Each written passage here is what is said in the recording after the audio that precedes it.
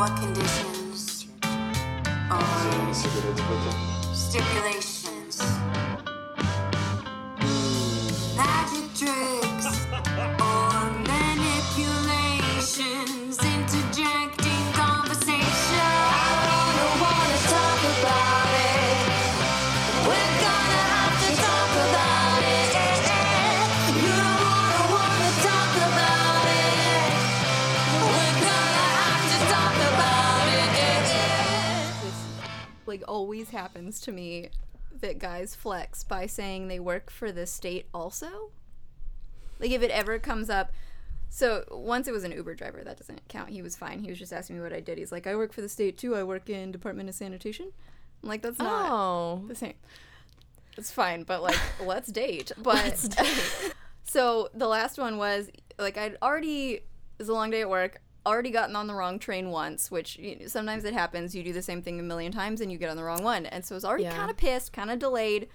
And again, coming from work in my work clothes, and this big old oaf with less than the optimal number of teeth. What is the optimal number of teeth? I don't know, but yeah. He's probably in his 60s. He's man-spreading across multiple seats.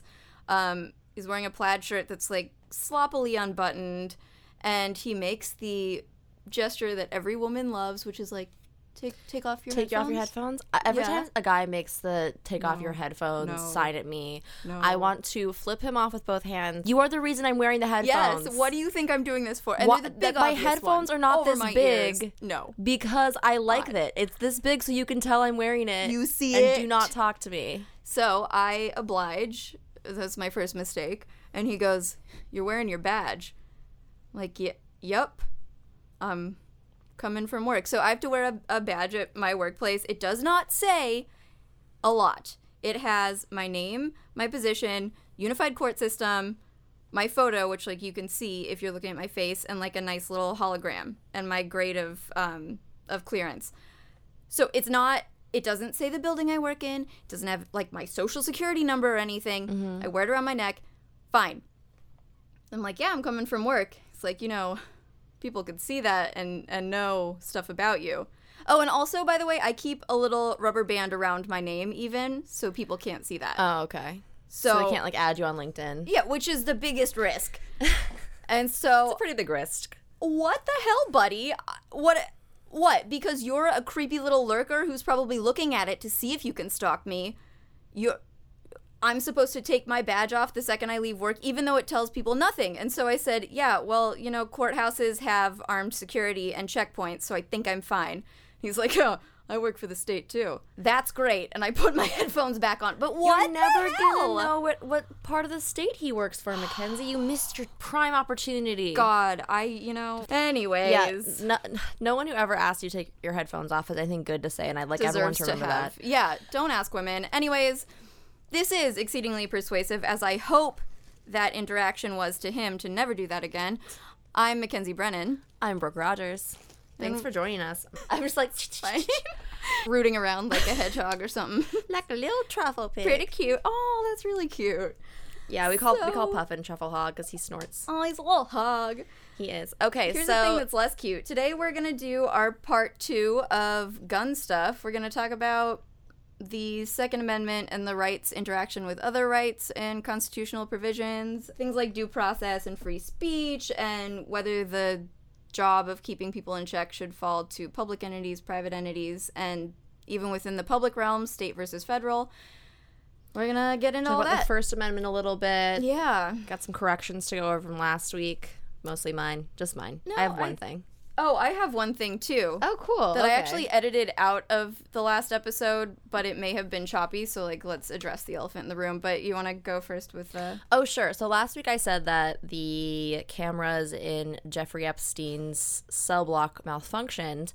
I later Googled that, because I was thinking maybe I was wrong, and I was, in fact, wrong. It was just that the cameras outside his cell were not picking up anything that happened in the hallway outside the cell or within the cell which some people suspected happened on purpose, but they did not Did they malfunction. point them away? I don't know. It was super not clear. So I think that's why the malfunction thing started. Right, that it was like, oh, it wasn't caught on camera, so it could be interpreted either way. And when you told me this, I kind of went through, I think I even texted you through my thought process, because I was like, that's stupid. Why even have cameras then? But then I was thinking, okay, well, especially before somebody receives a sentence to be in a maximum security place or is on suicide watch, imagine, I guess you could argue from the prisoner's perspective, why deprive them of the freedom of privacy in their own cell if they're getting naked, if they're going to the bathroom. But if they just got off suicide watch, wouldn't it be? Again, this right, is not so conspiratorial. It's This is just a question I have about procedure. But why would you take on suicide watch? That's just a quick clarification I wanted to make to last week's episode. Yeah, and my correction was not super substantive, but, and again, I did cut out the piece that said this, but we were talking about the Bundy party, and both of us had assumed, because, like, why would it be anything less objectionable that they were objecting to? We both said, and cut it out, but we both said that it was an eminent domain issue, and so that's the kind of thing that comes up when the government, and they do this with compensation, usually proportionate, and they have to show some degree of high need, but when the government takes your property for the greater good, so say, your house is on a fault line and they have to run some interference. Actually, Jeff Sessions was trying to increase the government's ability to take land and or property through eminent domain. And see, this is how Republican I know. Party has just become in general, I think government. that eminent domain can be very easily abused. I know that you have to show a high need for it, but if they want it, they can just take it. Big government in all the wrong ways. Anyways, the Bundy Party did not even have that big an issue. The reason that they were so pissed to set up an armed fortress and command resources and money and headlines for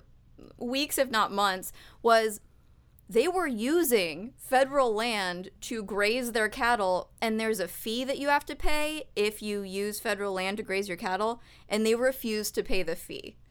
So they took all government armed themselves and basically were saying that they weren't going to pay the fee, and they wouldn't pay their back taxes on the grazing fee, and so they got really bent out of shape. This is not what the Don't Tread on Me flag exists for or means, guys. It's really breathtaking how absurd that was. Speaking of absurd things that are happening to landscapes throughout the world and the environment, and we're all gonna die. The rainforest is on fucking fire. The Amazon is on fire. We're gonna die. Like, okay, all right, the Amazon is responsible for 20%. It's important in so many ways, and this should matter in so many ways. But if we want to get fatalistic about it, the Amazon produces 20% of our Earth's oxygen.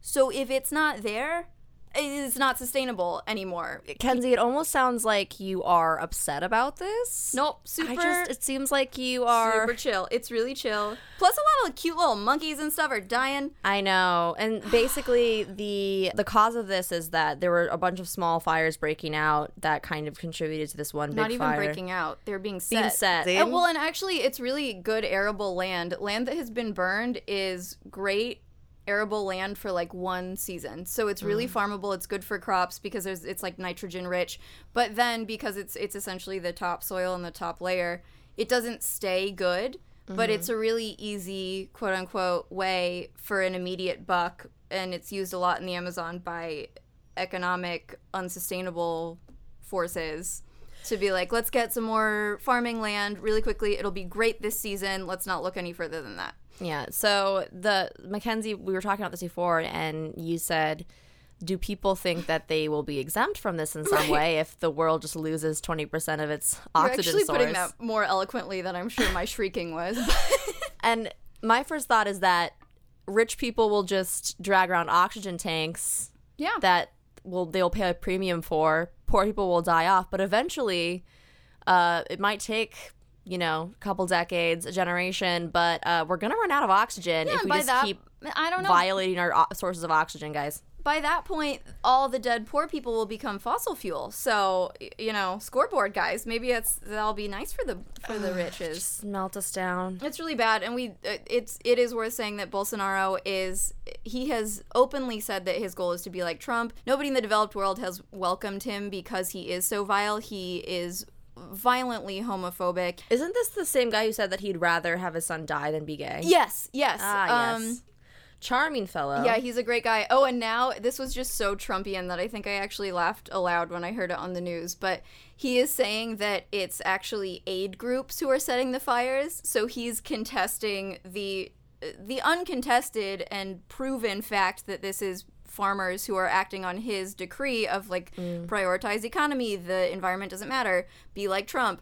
He's like, no, that's not. It's aid groups. It's environmental aid groups who are setting the fires because they're protesting. No, that's not a thing. Yeah, because you imbecile. Something you can't that even lie environmentalists love to do is burn down forests. Wow. So the problem is that I think a lot of people feel helpless because there is so little we can do. That's a good point. And a lot of it is the way we consume goods. Palm oil is basically in everything now. It's used to make plastic, it's used in soap. It's very difficult to get without expending a huge amount of water, and so it's very unsustainable. And it's one of the products that leads to the deforestation of the rainforest in general. And so if you can avoid using it, it's a small thing that can help. But ultimately, what really is frustrating is that oftentimes when we're thinking about environmental issues, it's painted as a matter of personal choice. It so often isn't. And we don't have the immediate effect until we do, and we're getting pretty damn close, but it's kind of like telling a 5th grader that smoking is bad because it'll make you sick when you're 60. That it's so far removed, and it seems like you have so little control. And even I avoided thinking about it too much because I was like, well, what the hell are we going to do? We can't even control domestic policy in our own country. We can pressure, but the U.S. is already sending planes to fight the fire. I'm not sure how many, but we can pressure our own political leaders.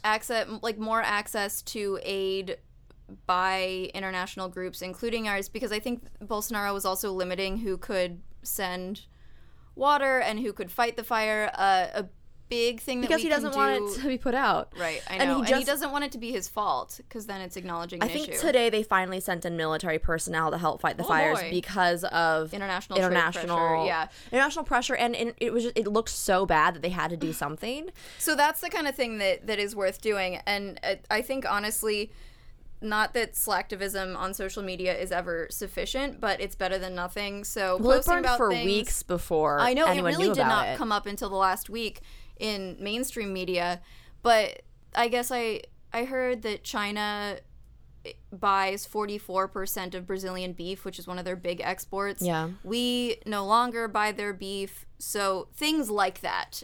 Pressuring legislators to not interact with them economically. Obviously, we have limited control over that, but that's a good place to set your sights, and then donating money is chill, too. Yeah, donating money to places like Rainforest Alliance and Rainforest Foundation, I think, are both good. Keep yelling loudly, nonprofits. Keep yelling loudly. Again, a lot of the time when we focus on personal choices, we distract from the main issue, which is corporations who violate the earth in order to produce products. And so making those personal choices is something you can do on a small level, but ultimately pressuring corporations, pressuring our own legislators, those things can do a lot of good as well. And places like China have such a huge impact because they really don't have any qualms about the environmental impact. I think they produce like 17% of our global carbon emissions. You are just greasing up the slide over to the next thing so well. Oh yeah. So anyway, all I'm saying is that it's easy to feel helpless because as individuals we don't really have a lot of impact, but continuing to talk about it, not losing sight of what's going on, and pressuring people who actually have a lot more power is always good. And I guess putting your money where your mouth is, which also. And with that, so speaking of corporate influence on politics and environment specifically, so David Koch died, who is or was half of Koch Industries. The Koch brothers essentially run American politics. And just a background on who they are. You got Charles, you got David. Charles became the CEO when LBJ was president, so they have been around forever. They have essentially controlled the Republican Party since about the mid-2000s, have donated super, super heavily to anti-environmentalist causes because they invested a lot of money and time and effort and future profit in carbon-based industries. So they own a lot of natural gas-based industries, fossil fuel things, which also means that they control... There's a great book that came out about this, and while I have not read it, the guy was interviewed. He's great. Chris Leonard wrote Cokeland, Secret History of Coke Industries and Corporate Power in America. And he said that a good way of conceiving of it is that they're too big to boycott. I mean, you look around a room, they control the producers of latex and spandex. They own Georgia Pacific, which, again, this is another issue because their name isn't on half the things that they control. But that's paper towels and toilet paper and printer paper, and they build wall tiles. So you can't remove control from Coke Industries, and oftentimes they have used that power to support Republican candidates and controlled those Republican candidates by directing them against environmentalist policies. Often it has paired with anti-social justice progress because that's been a Republican platform and one that the Koch brothers did not find as a litmus test for candidates they supported. But we'll get more into this. I want to talk about it more in depth because we're talking about what happens when people push against environmental regulation, and we're seeing that now. And so obviously the years and years of people being anti-climate change efforts, meaning... And anti the existence of it, yeah, and carbon regulation. Climate change denialism, it's definitely had an act, like pretending that we are not having an impact on the environment that could end catastrophically has had consequences. So we can see that, and we're seeing that happen now. I do want we're gonna come back to this later on. We're gonna do a whole episode on politics and money. We're gonna talk about Soros. We're gonna talk about the Kochs. We're gonna talk about the Mercers. That's a big piece of what my objection is to them, and we'll flesh it out more in a future episode. But because it's not just the fact of policy influence, it's the fact that it is driven by money and that the people driving the influence are doing it solely for their own financial gain. So, and the risks that creates, why we are where we are. So don't think that we are overlooking a deeper dive on this, but like guns, it requires a bit of a stronger drill bit. Hopefully we're going to be able to have a kind of nuanced conversation about this later on, and we just wanted to note it since it happened this week. And for and better we'll or worse, Charles Koch seems to be the more influential of the two brothers, and he's the survivor, the more of the politically two. influential one for sure. And I think more the more conservative as well. Yeah. So yeah, David Koch seemed to be more libertarian than Charles in many ways, but all right, we'll talk about it later. Yeah, actually we can leap from private versus public control into why we're getting into this realm of Second Amendment related conversations today, and even beyond the Second Amendment specifically, the solutions to it and the other rights that they implicate, namely free speech, because honestly we've seen a lot of arrests in the last week or so, or at least police intervention or notification of young people or young men who say that they're going to shoot up a school, and often that comes from social media or these discussion boards or a comment to somebody in their own life, and then the police show up at the door. So what are the bounds of free speech? What are we allowed to legislate? And that goes a step beyond what the police will act on, because once you do arrest somebody, fine. Mm-hmm. What if it doesn't stick? At least you've prevented XYZ. And then these private forums like Twitter, like Reddit, and the 8chan, 4chan, the deeper... The spawn of Reddit, in a sense. Because they're private, what can we do? What should we do? What are the implications of that? And also things like due process, and I know that we were getting into this a little bit last week with things like the database of mental health quote-unquote mentally ill, and how you get on that list, how long you stay on that list, what are the risks of being on that, what kind of notice do you get a procedure? So that implicates due process a bit. And then Absolutely. the right to privacy, and if that exists, and also the Commerce Clause, which weirdly means that the federal government really does not have that much control either way. Yeah. So at the end of the conversation, we'll prove that maybe it was all moot anyways, because what can we do on a national scale anyways? So do you want to start with just a little primer on what we're going to talk about here? Yeah, so, and I can just go through due process pretty quickly because it's worth knowing.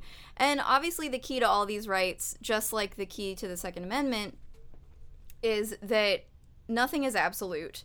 And so when we talk about something being founded in the Constitution, especially with the Second Amendment, there's such a habit of saying, but this is a constitutional right to free speech or bear arms, not even to put the two on the same footing. But just the fact that it's in the Constitution does not mean that there is not nuance to how it's applied, and it doesn't mean that it's absolute. And this is an example that we'll probably come back to many, many times. But think of the right to free speech.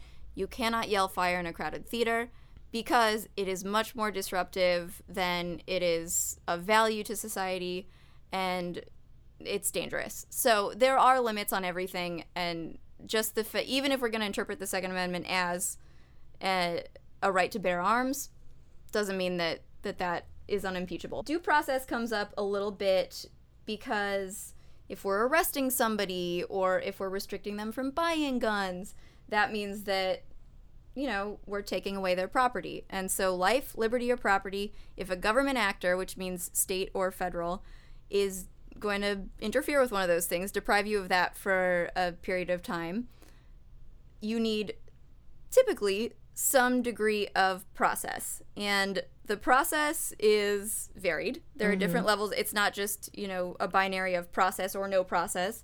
And we saw that a little bit with the SAFE Act in New York. If you were flagged by a gun seller, the police could come and either take the gun that you bought away, or you could be restricted from buying a gun. Yeah, so the property interest there would be, or I guess it would be a little bit liberty, a little bit property, because it's a prospective property right. The liberty to buy a piece of property. If red flag laws are put into practice, which, again, we've both talked about how when you look at the solutions that have been offered, this might be one of the better ones, because so often we've seen where family members knew something was going wrong with the person who eventually committed a mass shooting, and some of them even talked to police about it, and nothing happened. And so this could actually be something that contributes to the decline of mass shootings. But where does due process fall in that? And so this actually weirdly came up a little bit when we were talking about immigration and the bounds of what police are allowed to do in exigent situations. So that is often a check on a lot of these things. So due process, just to get back a little bit, comes from the Fifth Amendment in a federal sense and 14th in a state sense. So we got both types of actors under control here. But you think of common sense, police power is allowed to be exercised if there's a danger. So that's another check on the immediacy. So whether it's an arrest or taking somebody's gun away physically, those are not things where you could say, well, you didn't get your due process, because it's such a fleeting and immediate need. It's a fleeting deprivation. It's an immediate need that's just not going to raise any issues.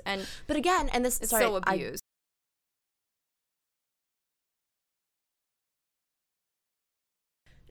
It would need to be explicit in what are we looking for? What? Because again, it's just like what the situation that I was kind of fleshing out is like, if an ex-boyfriend knows that his ex-girlfriend has a gun and he's actually a danger to her, but goes and says she's depressed, I'm worried she's gonna kill herself. That's a very good. And so who are the people who can raise the red flag, and what do they have to show? And what are the additions to that? Is it just one person going and saying this, and then do they do a home visit, and then they kind of talk to that person? I think that we need to be very explicit in the quote-unquote red flags we're looking for in those situations. Yeah, and it's probably a lot easier said than done because you can't really enumerate all the situations when you would need to do something like this. And no when law will you're- be perfect. When you're textualizing the difference between somebody saying that when there really is a suicide risk and somebody saying that when there isn't, it's really tough to define every situation that would distinguish the two. So No, absolutely. I'm not saying that we have an answer. I don't know that we could without ours and greater minds than ours. Yeah. At least on the due process procedure front, and there are two types of due process. There's substantive, which does kind of get into the right to privacy, and then there's procedural. So the procedural, obviously, is the procedure. First question, is there a liberty or property interest at stake being threatened by a government actor? Second, how much process is due? And process can be retroactive, so something like an immediate arrest because of exigency or immediately taking somebody's gun away because exigency. And there are variable limits on how long you can spend, but you could later go back and say, all right, now you get your hearing to see if we keep you locked up and if we keep your gun away. So those are workarounds that obviously come up in a lot of these situations. A couple good examples of this. There's a case called Eldridge, I believe. That, for example, talks about disability benefits and when you can terminate them. And they said, well, the administrative cost of a procedure is too high, so no process required. So you don't need a pre-termination hearing. For greater than a 10-day suspension, you need some informal process because technically there's a property interest in the value of school time, but it can be an informal hearing. It's so weird that that's classified as a property interest. I know. So It's like it's, all these things are just trying to fit square pegs into round holes as well as possible to be like, no, I swear this is in the Constitution, even though it's a very broad and dated document. But, like, for that one, the pseudo-hearing required is just an opportunity to tell somebody in power your side of the story. So this is a really variable concept of process. It's just useful to know for so many things. It also came up for us in sexual assault contexts when people are like, oh, these poor men, where's their due process? Is the government taking away property? Yeah. Are they imprisoning them or depriving them of liberty? No? Okay, cool. So no due process issue. Move on. And then also talking about the ways that we can have nuance in that in the public court of opinion. But just don't use due process because it's not a constitutional violation to talk about men being shitty and say let's initiate a formal investigation that would maybe implicate those legal things.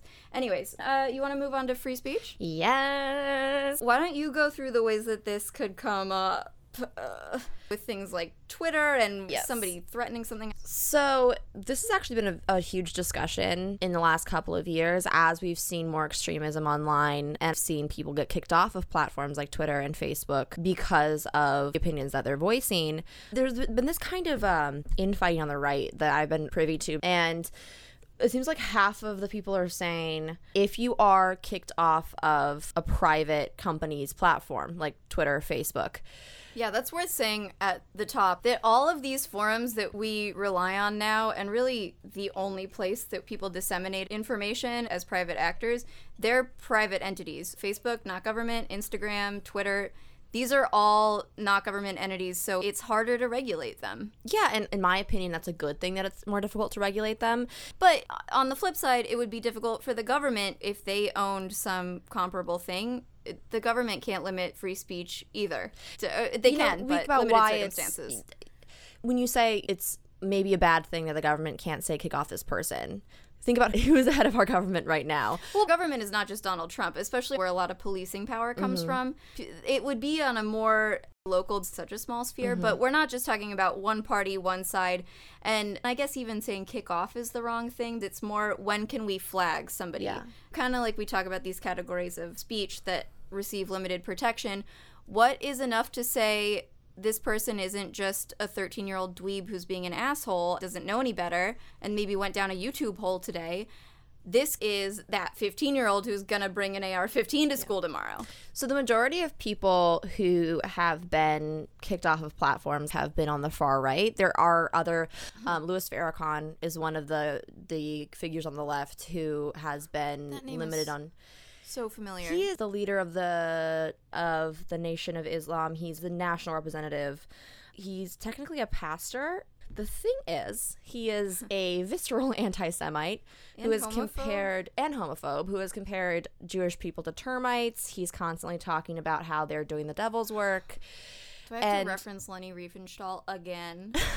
There's so Do much. we? I was thinking about this when I was editing the last one. I was maybe I need to cool it with the Nazi and Leni Riefenstahl comments. Oh wait, no, it's not my fault.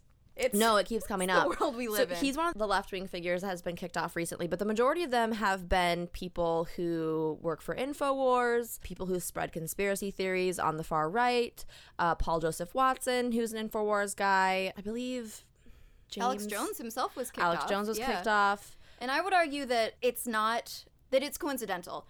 It's because a lot of the right-wing and fringe, not everyone, but it's getting to be cohesive that it's the far-right loudest voices who tend to be more violent, tend to be bigoted in their violent speech, and tend to be advocating for violent solutions. It's kind of what we were talking about with the Child Victims Act and how a lot of organized religions were the most vocally opposed to that. That's a great parallel. If you have a lot of people spouting extremism, you're arguing problem. You're arguing against those people getting kicked off of platforms. Maybe it's time to reassess why these people are so lauded among the far right. Yeah, and again, because I know so many people who are in the mainstream right who think that these people are disgusting, it's not a problem that is indicative of the right as a whole. It's been dominated, I think, by the more violent voices because Trump and his administration have made it okay for these people to come out of the woodwork and be as loud as possible and be as violent and as absurd and as anti-fact as possible. And did you even know about Alex Jones before 2015? Right. Well, I mean, I did. He wasn't taken seriously. Had a book called The Hipster Elite and Their War on You that was by somebody affiliated. My cousin and I found it in her closet. Could you describe my face right now? Brooke looks perplexed, but a little delighted. I just want to know about the hipster I never elite. read about it because it was sealed in plastic, so I guess she never learned what the substance of the war was, and thus was her downfall, because she does still love me.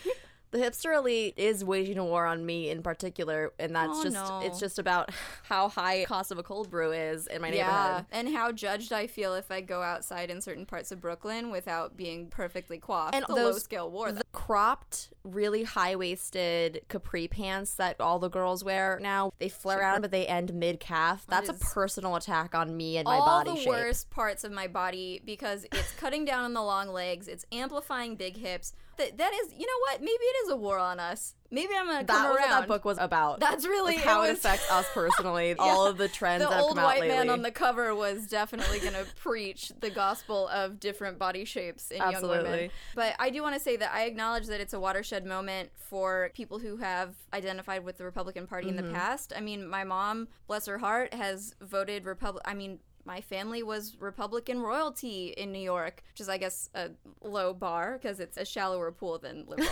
But my mom had been registered Republican up until this last election, and, you know, she's getting to 60.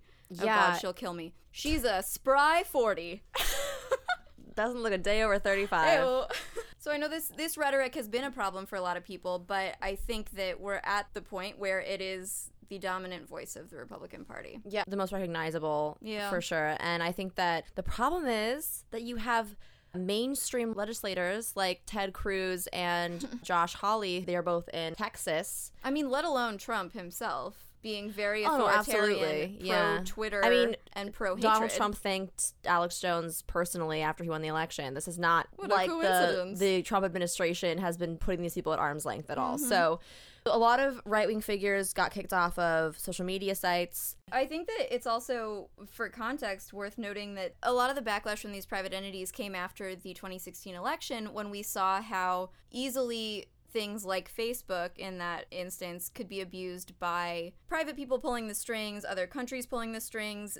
This one ditzy, spacey-eyed idiot, Mark Zuckerberg, essentially having control over the information accessed and endorsed by a lot of people because they're selling this ad info. So then Twitter was like, all right, as a comparable social media outlet, we will step up the game and kick off hate speech or bald falsehoods peddled as if they are true, and dangerous falsehoods. Yeah. And I think, honestly, until 2016, places like Facebook did not realize how much power they had and how much Responsibility comes with Responsibility that power. came with that. Must we always quote Spider-Man? With great power comes great responsibility. I don't think they realized how much impact their platform had on the landscape that we live in. And also, I think that they underestimated how many people get all of their information off of Facebook, I know. which is depressing. But The idiocy that's how we live. So the way that Republicans responded to that, Senator Josh Hawley proposed legislation which was called ending support for internet censorship. It sounds like ending internet censorship, but plot twist, I just learned about this today. It's not about that. It's actually the opposite of that. Opposite. What this legislation would do, and just to clarify, this is probably not going to get passed. It has no co-sponsors. It has very little support in the Senate. It's probably not going to get passed, but this, I don't know, man. he I would blame proposed that this. on low profile. I don't trust that more conservatives wouldn't like this if they had I mean, the Ted opportunity. Cruz was vocal about the same concerns that Howley had, that in his mind, places like Right. Twitter and Facebook were being discriminatory toward he said it should conservative it should people. aim for viewpoint neutral representation on these platforms, which is incredibly interventionist for a small government party. The bill itself, what it's trying to do is curb rights that a bill called Section 230 gave internet providers, or it's a protection. It basically says that platforms on the internet should be able to decide who has access to their platforms, what they say, and be able to kick off users or edit content on their sites without being sued. It cuts both ways, too, because it says that these intermediate platforms also are not liable for the content that comes up. So say, and this comes up a lot in my job, say somebody wants to bring a defamation suit based on somebody tweeting something or posting something on Reddit under a username. Twitter itself is not liable for defamation Right. or harassment, things like that, which, it's reasonable. You get into a tricky area when there are things, and we should talk at some point about liability for gun sellers and for these intermediate platforms. Or, maybe you had ample notice that there was a risk here Yeah, and how you did much nothing. responsibility should you Right, when do you report? have to take legally in those circumstances? But that was the other thing that Section 230 did. It absolved these platforms of responsibility. Which it kind of I think is really separated important them. because private entities should be able to, at their own discretion, remove users and decide who has access to Right, the I think goods that's they're fine. offering. That's basically what but it is. it's kind of a double-edged sword with the whole It is a not double-edged liable if they sword. do it wrong. Absolutely. It is a double-edged sword, but That part's good. when you allow the state to interfere with how a private entity like Twitter or Facebook operates, to the extent that you are forcing them to keep certain voices Right. on their forcing platforms. them to the positive, I think, is different than forcing them to the negative, if that makes sense. Forcing them to welcome everybody is different than forcing them to report if something is a risk. Those are different scenarios that, in my mind, I would distinguish. Right, in That's terms of fine. service, clarify that you have to follow a certain set of rules. And basically what the bill that Holly has put forth would do is it would force them to reveal who they pick to kick off and how they go about that process. And if they were not able to prove that the way they choose is politically neutral, their Section 230 rights would be removed, and then they could easily be sued by anyone for these decisions. To reinstate whatever rights. And the concept of neutrality, and when I saw Ted Cruz's comments about this, I was reminded of the way that racial discrimination cases have gone. The way that Ted Cruz and this other dinkus were interpreting neutrality of content was neutral impact. Yeah. Which is the most broad sweeping way to interpret neutrality. It doesn't even come up much in the race context. And obviously, racial minorities and Republicans are not comparable groups of people because one is immutable and one is choice. One is inextricably linked to the content of what they're posting, Right. if it's political.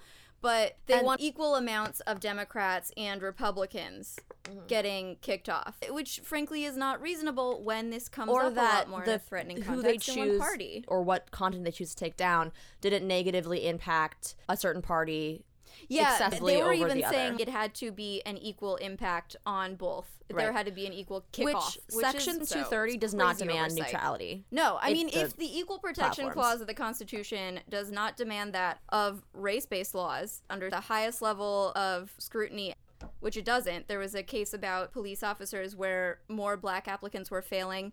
Obviously, disparate impact. You're seeing more black applicants fail than white.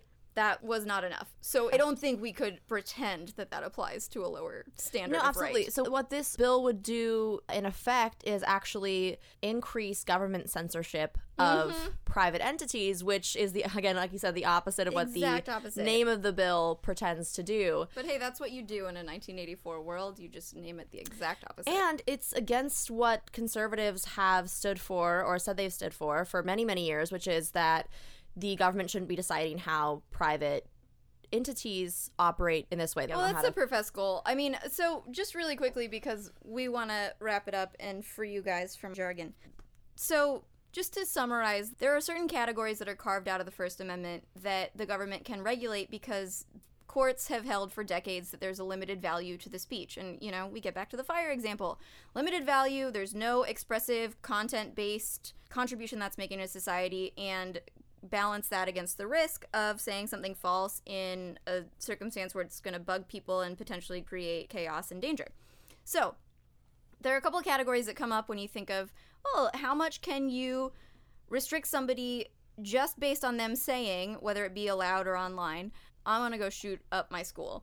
There's a category called fighting words, and that's when you say something in a public forum, which you could argue any number of these places are. It gets tricky because Twitter isn't, but you could think of the government imposing on that as like a place where people can't necessarily escape easily. It's certainly publicly viewable. People who are posting on there know that it's public, assuming that it's, you know, a tweet or something that's public. And their page isn't set to private. Right. That you could evaluate that as intended to be public and with that knowledge and with their identity associated with it. So fighting words, there's an old case that talks about this called Chaplinsky, and it's great because the actual insult at issue was, he's a damned racketeer and a fascist. That was the insult. Honestly, So, I woohoo! want that on a t-shirt. I love that.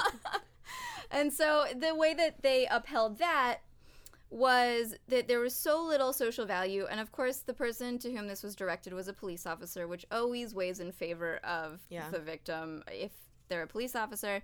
They said that it was so likely to incite the other person to upset and violence, and it was essentially akin to a public disturbance. Now, that was from 1942, thus the fascist insult.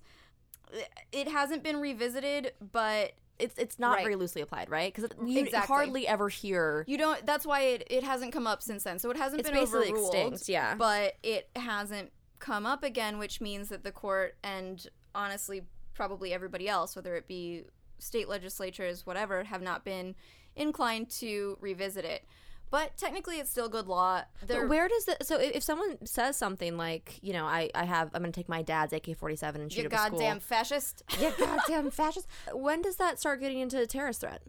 So that's another category of speech that gets a limited protection, are quote-unquote true threats. And true is there because there's this really, really tricky, undefined, mostly philosophical qualifier that the court has put on it in a case called Watts, and then later in Alanis, which was in an internet setting, that you have to really know that the intent is there and that they knew that it would be perceived as a real threat, and there's enough indication that they intended to carry it out. Which, just like in defamation lawsuits, proving intent is almost impossible. Defamation is almost easier because defamation also requires a showing of falsity. I mean, first of all, it's civil, not criminal, but you have to be able to, you know, just saying this person is a bitch, you can't prove that wrong. But saying, actually, this is great. So there's a category called defamation per se, which the very content makes it defamation. And in New York, we still have calling a woman a loose woman is defamation per se, because God Not in forbid, this room. you are demeaning me, sir. You are demeaning me, And sir. also accusing them of having an STD. So Oh, a woman or I think people in that's general? for everybody. I think that's for everybody. But it's easy to say, I don't have chlamydia. Yeah. That's easy to prove. Whereas, obviously, somebody like Alanis was this guy who he posted under his rap pseudonym, and he said, I'm going to kill my wife. And enough people that he knew who saw this on his Facebook page were like, I'm a little worried he's actually going to go kill his wife, even though this is posted under the pseudonym, and he even had a disqualifier that this is all fictional and it's for artistic purposes. Enough of his friends said, oh, I don't know, man. And they reported him. Okay. Sorry, you have to remind me. What was the decision in that case? So they remanded it, which is a sidestep. It's Okay. What you do is say that this is constitutional if you can show all these things. Lower court, figure that out, do more fact finding. We're not going to decide because, like we've talked about, judicial minimalism, and I get it. Courts should not willy-nilly be saying, this is what the Constitution says, and we're going to paint the whole landscape by ourselves. We've seen that has a bad effect sometimes. Yeah, scary. Occasionally. And the other thing that's that ends poorly. bringing up is that Scalia in, I think, 92, and this is the most infuriating, it was assumed for a number of decades that the fighting words category would include hate speech because obviously it tends to incite, it's directed at people in otherwise lawful public spaces, it's upsetting, it has low social value, yeah. But in this RAV case, Scalia, writing for the majority, said that hate speech is a protected class, that you can't limit hate speech. And this was a case where white supremacists burned a cross on a black family's lawn. And that made me ask about, what about, destruction of personal property? What about trespassing? Why didn't that criminal, those crimes be taken into consideration? It's really perplexing because bottom line is the Supreme Court has said, and this was not overturned in RAV, that speech can be prescribed if it constitutes no essential part of the exposition of ideas, because there is a value to society of the marketplace of ideas, all these political viewpoints out there. Apparently, Scalia, writing for the majority in that case, burning a cross and the expressive value, because expression can be speech under the First Amendment. Which is also why burning a flag is protected. Right. So the expressive value of that was an essential part of the exposition of ideas. And so we're just going to have to puzzle over that for a few more decades, I guess? It seems really bad. It seems really, really nasty. But the weirder part is that 1 or 2 years later in the Mitchell decision, the same court drew this elusively fine line between hate speech and hate crimes. And in that case, they found in favor of upholding a conviction for a hate crime against a white victim. And how many years are between these two decisions? One. 1 year? 1 year. Okay, so you can draw your own conclusions about that.